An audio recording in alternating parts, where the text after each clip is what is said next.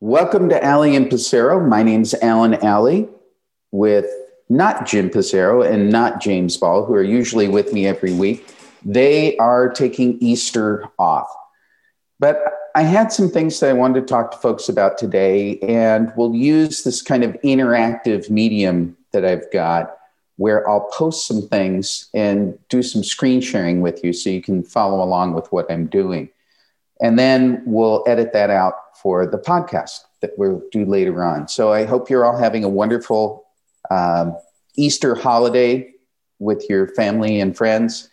It's especially important this time because we actually have been very much aware of what we lose when we lose our ability to share with family and friends as we have for this past year. So what I wanted to talk about was something that we posted on Facebook. It had a pretty big reaction, and that was the media's response to the Georgia voting law bill and then law that was passed, Senate Bill 202. And it's a theme that I have been talking about every week, where the media takes something, takes a point of view, blows it way out of proportion, does not give balanced coverage in general. And then the reaction to it is this over-the-top kind of cancel culture reaction. It's something that I really am fearful of for the country. And one of the reasons that we do this show, that I try to present the other side of the coin. I try to present another point of view in an open-minded, open-ended discussion. I do realize that I am a conservative and I have a different point of view. And thank goodness my liberal friends out there keep reminding me of that, because that's what's important about this, is that to not get siloed into just your view of the world, but to talk about the other person's view of the world and why they have that other view of the world. I'm going to start by going back a little bit. It was about 6 months ago when Black Lives Matter, which I think is another important topic, and Black Lives Matter, Black Lives Do Matter. When Black Lives Matter came out and everybody was making donations to Black Lives Matter, and I thought, maybe that would be something that I'd like to do. So I did some research, and I did what we call in engineering is a pipe cleaner. That's where you do something, you experiment with it, you prototype it, and then you look at the results, and then you modify and do it again. What I did was I donated $1 on the Black Lives Matter website. And that dollar went through a very circuitous route. And what I was trying to verify was, did my dollar actually go to Democratic candidates, or did it go to an organization of Black Lives Matter that were doing things for Black people to move forward? And what I found was my dollar, after a very circuitous route, ended up at an organization called Thousand Currents. Now, if you Google Thousand Currents and you go to Thousand Currents, you'll find that it is a extremely left-wing organization, anti-capitalism, anti-Republican, anti-everything that I certainly stand for. And that's where my dollar ended up. And then it goes dark because it's a 501c, whatever it is. And they can donate money to whomever they want, and it's not disclosed. So I never determined that my dollar went to Democratic candidates, but it certainly went to a place that could then donate to Democratic candidates, if you follow my reasoning. But it did not go to an organization called Black Lives Matter. I didn't donate anymore, obviously. The media narrative around that absolutely defended that scenario, that the donations were going to legitimate causes. They very carefully gerrymandered around. It didn't actually go to a Democratic candidate or candidacy, didn't go to a Democratic campaign, but it went to this place called Thousand Currents. And you can Google Thousand Currents and go check it out. And it really bothered me that my process that I went through and that I had traced my money to this organization was completely dismissed. I was a heretic. I was ridiculous. Alan, get over it. That's it. You're barking up the wrong tree. That's not the point. Well, the point was I tried to donate to an organization that was doing good things for Black and Indigenous people, and it went to an organization that I know nothing about. And the point that I'm making is that was a media narrative that was created in the media. And once it was created, people fed off that to the point where you couldn't say anything about it, or you were hunted down with pitchforks, tar, and a noose and hung up and canceled. The same thing is happening with the voter law that was passed in Georgia. And what I want to do in the next 30 minutes or so is go through and talk to you about the work that I did on the Georgia election in 2020, what I found, some of the papers that I read, what the law says, what the law addresses, and kind of give you the other side of the coin there, just like we did with the donation to Black Lives Matter. We'll get back to that after we take a break. This is Ali and Passero with our friend James Ball on Easter Sunday. Welcome back to Ali and Passero. This is Alan Alley. Jim Passero and James Ball are taking the holiday off, as I hope all of you are. I'm dressed for it. I'll be going out with my family in about an hour here, but I did want to talk to you about some very serious topics. So the voting law in Georgia. When the first controversy started was right after the election, and there was discussion about whether or not the vote in Georgia was tampered with, invalid, what were the questions around it, why or why not were the votes counted the way they were. There was a lot of controversy around it. Now, some people will say that controversy was something that wasn't warranted. Some people will say it was absolutely warranted, but let's rewind and talk about the situation that we're in. We're in the middle of a pandemic, and states all over the country responded to that pandemic in various ways. Now, in Oregon, we're very, very fortunate that we have vote by mail. We didn't have to change anything. You just receive your ballot in the mail, fill it out, sign it, send it in. It works pretty well. It was actually audited by our Republican Secretary of State, Dennis Richardson. He found very little fraud. I've been a supporter of vote by mail. I think we're very fortunate to have it. But many, many, many states that I've lived in, don't have vote by mail, or they have absentee voting by mail, but basically nothing else. Georgia is one of those states. Georgia changed all kinds of things to accommodate the voting with COVID. And I don't know all of those things, but like many states, they added drop boxes, they opened up hours, they did all kinds of things to accommodate people and had an unprecedented turnout, unprecedented ballots turned in by alternative methods.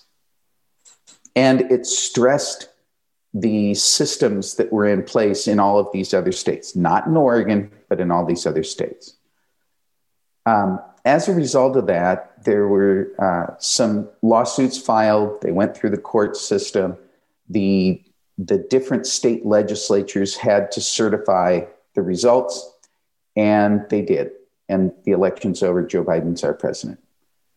At the time that there was the analysis done, I've just shared with you a document that was written by Professor John Lott about the presidential election. And I got a hold of this in December. when this was going on. Now, his paper came out in December, which is a little late because we were deep into the certification process. But if you read through it, and I'd encourage you to do it, we get down to this part here about Georgia. And there's a lot of numbers in this, and I happen to be a numbers guy. The core of his case that he presented was this about precincts in Fulton County. Now, Fulton County is the county that includes Atlanta in it, compared with precincts in adjoining counties, and how the results in the Fulton County didn't match the results in those adjoining counties. And not a bad way to look at things as you pick through it. There's all kinds of ways to do this and to verify it. There's tools online. I'll show you another tool that I use to verify this. That I'm sorry, I was playing with Zoom. I used another tool to verify this, and the bottom line was that voting patterns in adjoining counties were different than voting patterns in the Fulton County precinct. He gives a very cogent argument of it. I went in and looked, and I couldn't tell from the published data whether or not what he was talking about was valid. But the interesting thing is that I would have to say that the data from Georgia is so bad, it's difficult to tell exactly what's going on. You can't really identify the patterns. Things like precinct names change. Things like the number of valid voters in a precinct are different depending upon what source you go to. It's very messed up. And my conclusion was, Georgia has some real problems. Georgia has problems that we don't have here in Oregon. And it really highlighted for me that Georgia was kind of out of control, like a car just careening down the path. If you don't have consistent precinct numbers, if you don't have consistent reporting of data, if the data doesn't match county to county, you've got some real problems. And that was my conclusion back in December. I think what happened is the Georgia legislature saw that, and the Georgia legislature is responsible for monitoring that election and also for certifying that election. And the Georgia legislature went in and said, you know what, we have to do something here. And the result was Senate Bill 202. We're going to take a break right now, and we'll come back. We'll talk about Senate Bill 202. This is Ali Impacero with her friend James Ball. Happy Easter. Today's podcast is brought to you by ProLift Garage Doors. ProLift is your one-stop shop for residential and small commercial garage doors, from openers, springs, and rollers to full reinstalls. They offer same-day service on all garage door repairs with no extra charge for evenings or weekends. Serving the greater Portland metro area, call today and set up your free estimate at 503-558-6349 or at proliftdoors.com/Portland. Again, that's 503-558-6349 or proliftdoors.com/Portland. Welcome back to Ali Impacero. I am Alan Alley. Jim Passero and James Ball are on sabbatical for the Easter holiday. I hope you're having a wonderful Easter. We're talking about the elections, and we're talking about Georgia and what they did in Georgia.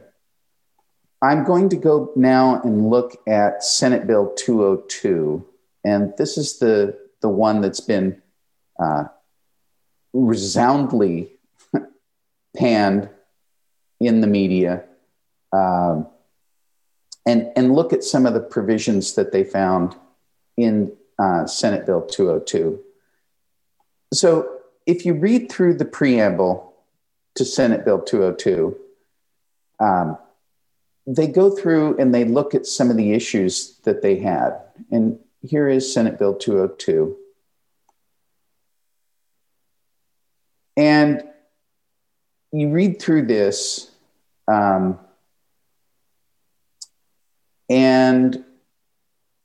I'm trying to get down to that. Here we go. It starts off with things like comprehensive revised elections. They put in a nonpartisan elections officer rather than the Secretary of State. They talk about what happened during the election, and I'm trying to get down to the part where they do that. There we go. Following the elections of 2018 and 2020, there's a significant lack of confidence in Georgia's election systems. There was, and I verified that in the studies that I did.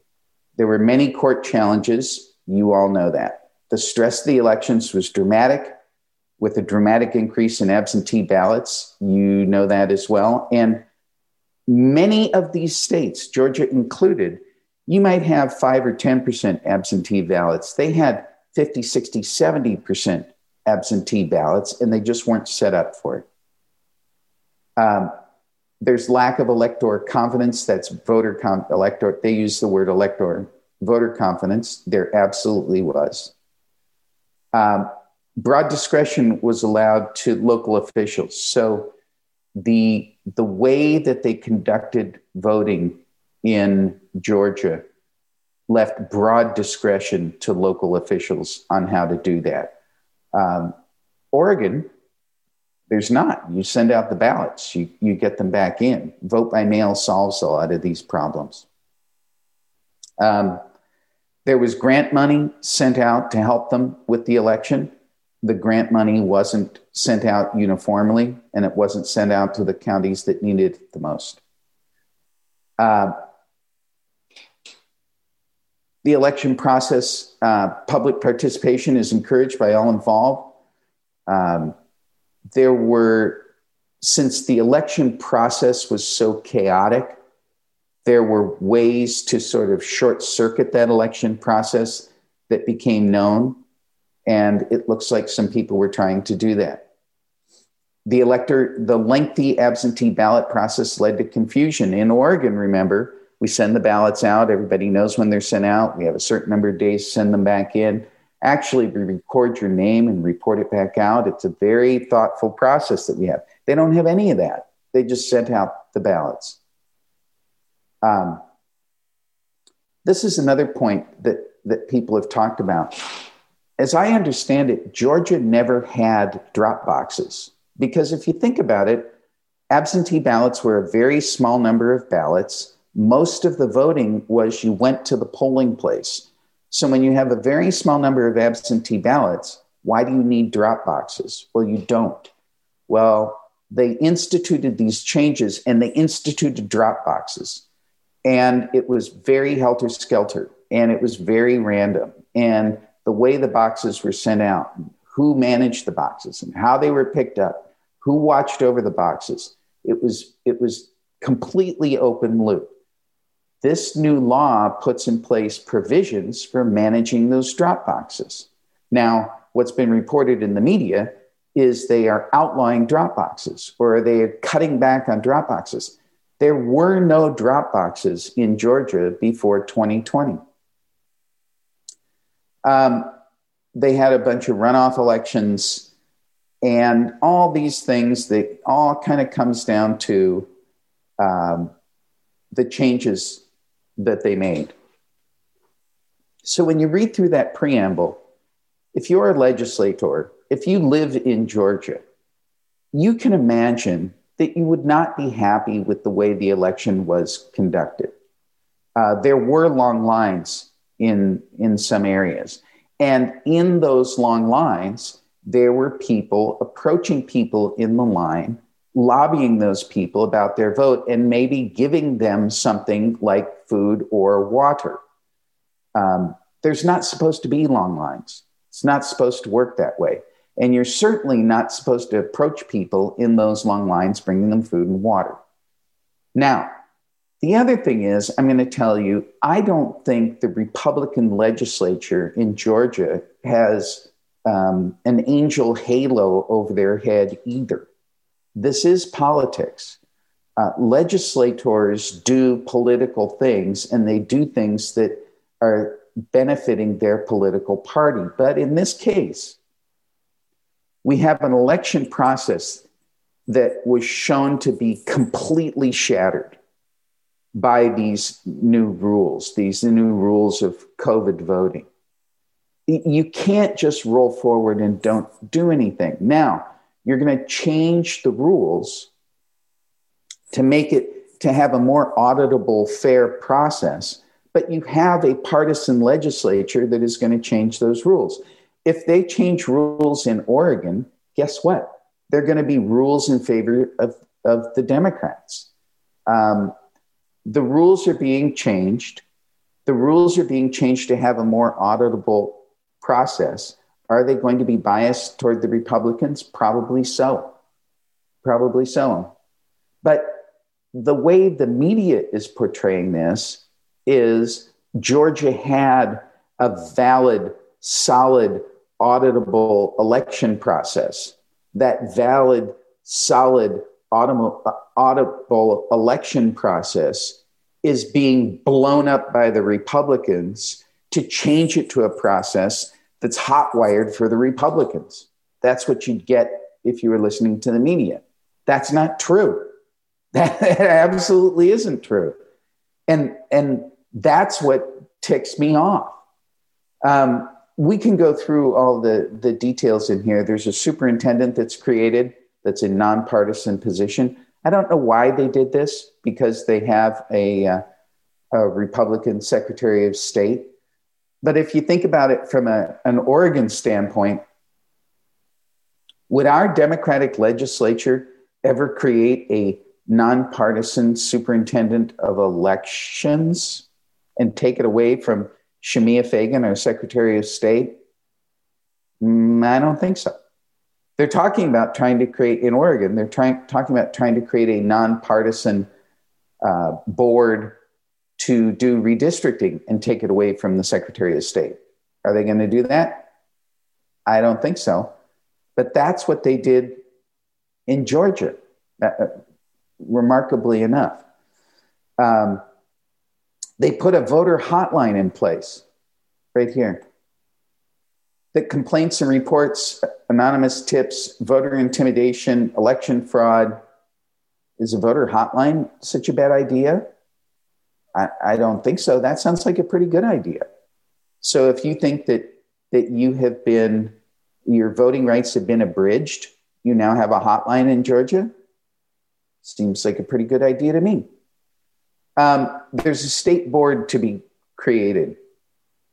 Chairperson elected by the General Assembly, not the Secretary of State.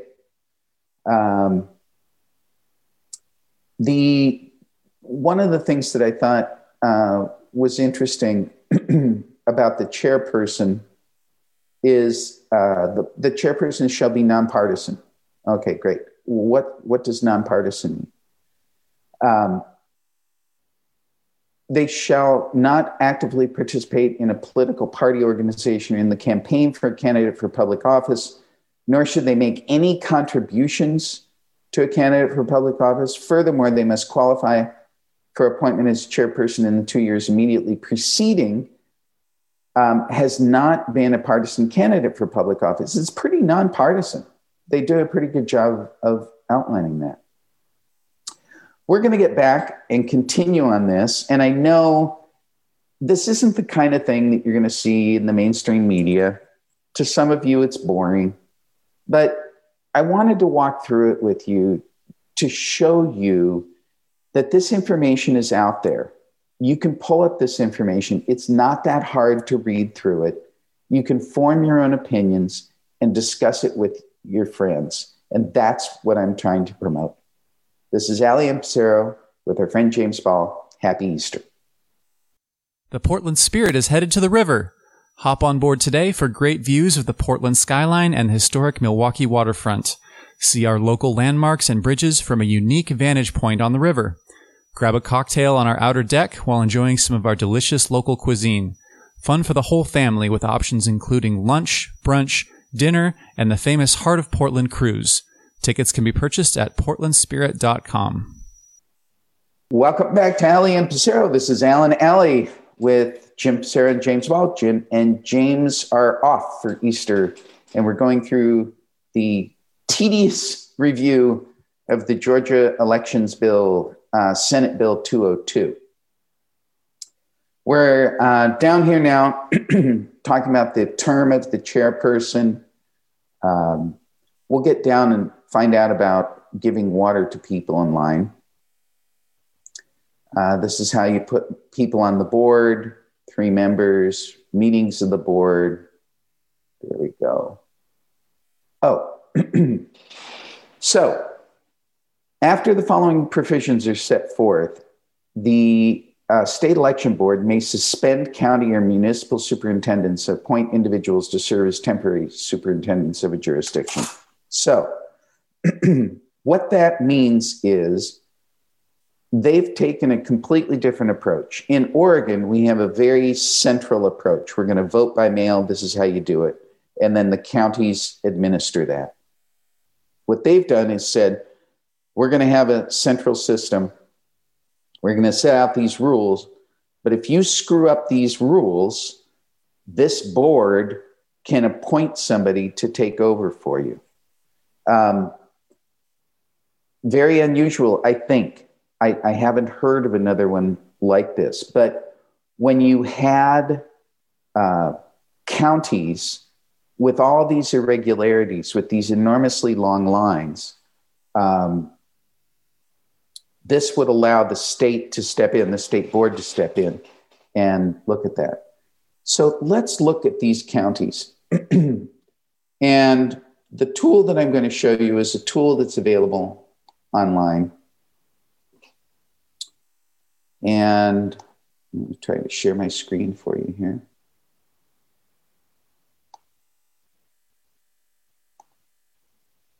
There we go. Okay, this is a tool that's available online, believe it or not. This is Georgia, and it has all the population for Georgia. Those are the counties that are outlined in color there, all the way down to the precincts. So what we're going to do is zoom up here, and that funny shaped thing right in here, this is Fulton County. So if I go over here and I select counties,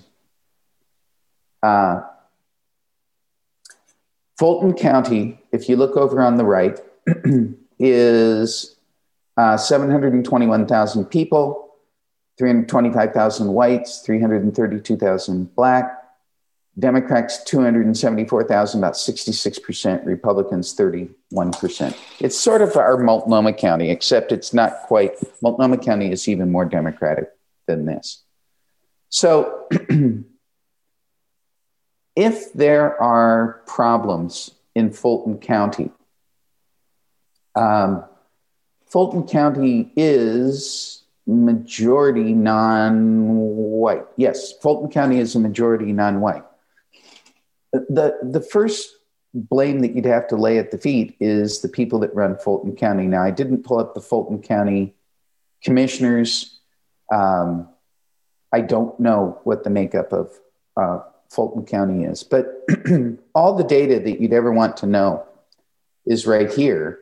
And one of the interesting things is this composite vote over on the right-hand side of 2012, 2018, that's how the county voted in those years, 2012 to 2018. That's actual recorded history of the votes. Some of the precincts that were in question are up here. So this one right here, let me change over to precincts. There we go. So this precinct is overwhelmingly Republican, 76% to 20%. That paper that I showed you at the beginning of the discussion was comparing the voting patterns of this precinct to this precinct, this precinct, this precinct, and this precinct over here, these surrounding precincts in an adjoining county, to compare how did Fulton County, which is overwhelmingly Democratic, but this precinct, this little piece of Fulton County, is overwhelmingly Republican. How did Fulton County report the votes of this little precinct compared to the surrounding little precincts in an adjacent county? Not a bad way to validate, because you would assume that the patterns of voting in these surrounding precincts, if the demographics are the same, and they seem to be, yes, these are overwhelmingly white precincts, 80% Republican. This one is 77% Republican. You'd expect the voting patterns to be similar. And what that scholarly paper that I showed you earlier said, the patterns weren't the same, especially with the late votes and the absentee votes. Now, am I drawing a conclusion that there was fraud or anything else? No. But what I'm telling you is there are tools like this one that you can use to investigate and to figure out what's going on and why it's going on, and that the legislature did that. And they said, you know what, we need to make some changes. Earlier, I said, look, I'm not saying that that the Republican legislature is completely unbiased. It's not.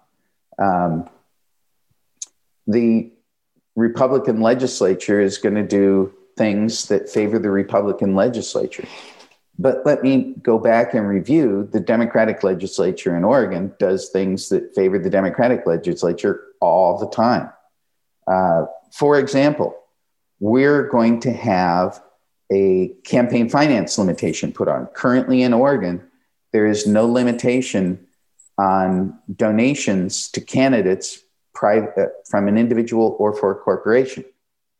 That allows Phil Knight to give $1 million to Knute Buehler. We now have campaign finance rules. It's going to limit Phil Knight giving $1 million to Knute Buehler. But what it's not going to limit is what the public employee unions can give to candidates. So the Democrats put that on the ballot. They got it passed. It favors the Democrats. That's the way politics work. Some of the things in this, I do think, will favor Republicans. Some of the things in this are just good governance and things that we need to do. So that was the section on you can suspend superintendents. Let's find water, because water is a big controversy in this. So people should not solicit votes in any manner by any means, nor shall any person distribute, display campaign material, nor shall any person offer to give, participate in the giving of money or gifts, including but not limited food, drink, to an elector, nor shall you solicit signatures for a petition or anything else. So most of this stuff is absolutely standard. In places that I've lived where you go to a polling place, there's all these rules about you can't set up booths, you can't set up signs, you can't even be within 150 feet of a polling place. So practically speaking, in all of these other states, nobody can get within 150 feet of a polling place. the whole concept of, I don't know where this controversy about giving water. I never was waiting in line, even if I waited 20 or 30 minutes in a line, which was probably the longest I ever waited. The whole concept of somebody giving me water, it's very much treated in these polling places, is very much treated that you don't approach someone, you don't talk to somebody, because lobbying somebody for their vote is absolutely forbidden. There are no signs. You can't carry signs. You can't cheer. You can't demonstrate. So, first of all, you shouldn't have long lines if you run your election right. The long lines were an artifact of this COVID situation that they had. Section E, the code should not be construed to prohibit a poll officer from distributing materials as required by law, which are necessary, or from making available self-service water from an unattended receptacle to an elector waiting to vote in line. So you can set up water for people to come and take the water, but you can't lobby people. This also appears to be in response to, I would infer that Georgia had problems with people lobbying people at the polling places. There's information in here. I think there's information about voter ID. Let me see if I can find that. There is. If any person applying absentee ballot shall make an application in writing in the form of Secretary of State in order to confirm the identity, voters shall require the elector to provide his or her name, birth date, registered address, where it should be mailed. If the elector does not have a Georgia driver's license or ID card, the elector shall affirm the fact in the manner prescribed in the application. The elector shall provide a copy of the form. It's just a way to make sure that people that are voting are citizens, not just residents, because citizens have the right to vote, residents don't. It appears that Georgia didn't have any of this in place. And again, remember, for an absentee ballots were a tiny, tiny fraction of the Georgia electorate before COVID-19. Absentee ballots became a large chunk of the Georgia electorate.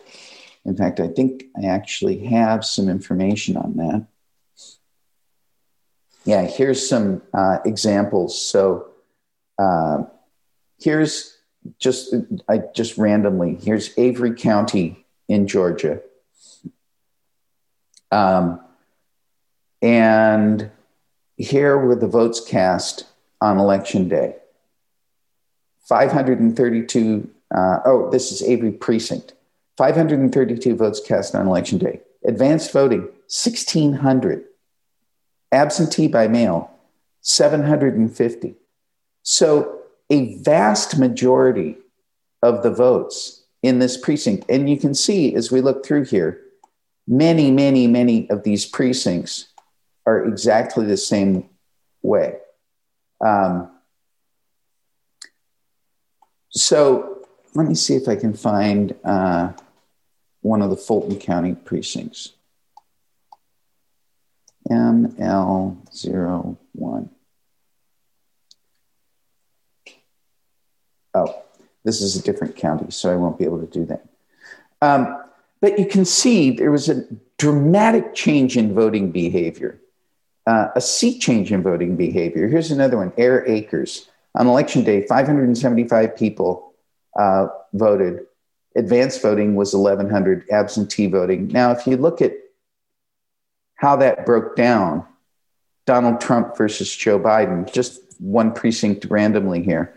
On election day, 417 voted for Trump, 745 advanced, 345 absentee. You look at the percentage of votes, half of the Biden votes were absentee, a sixth of the votes for Trump.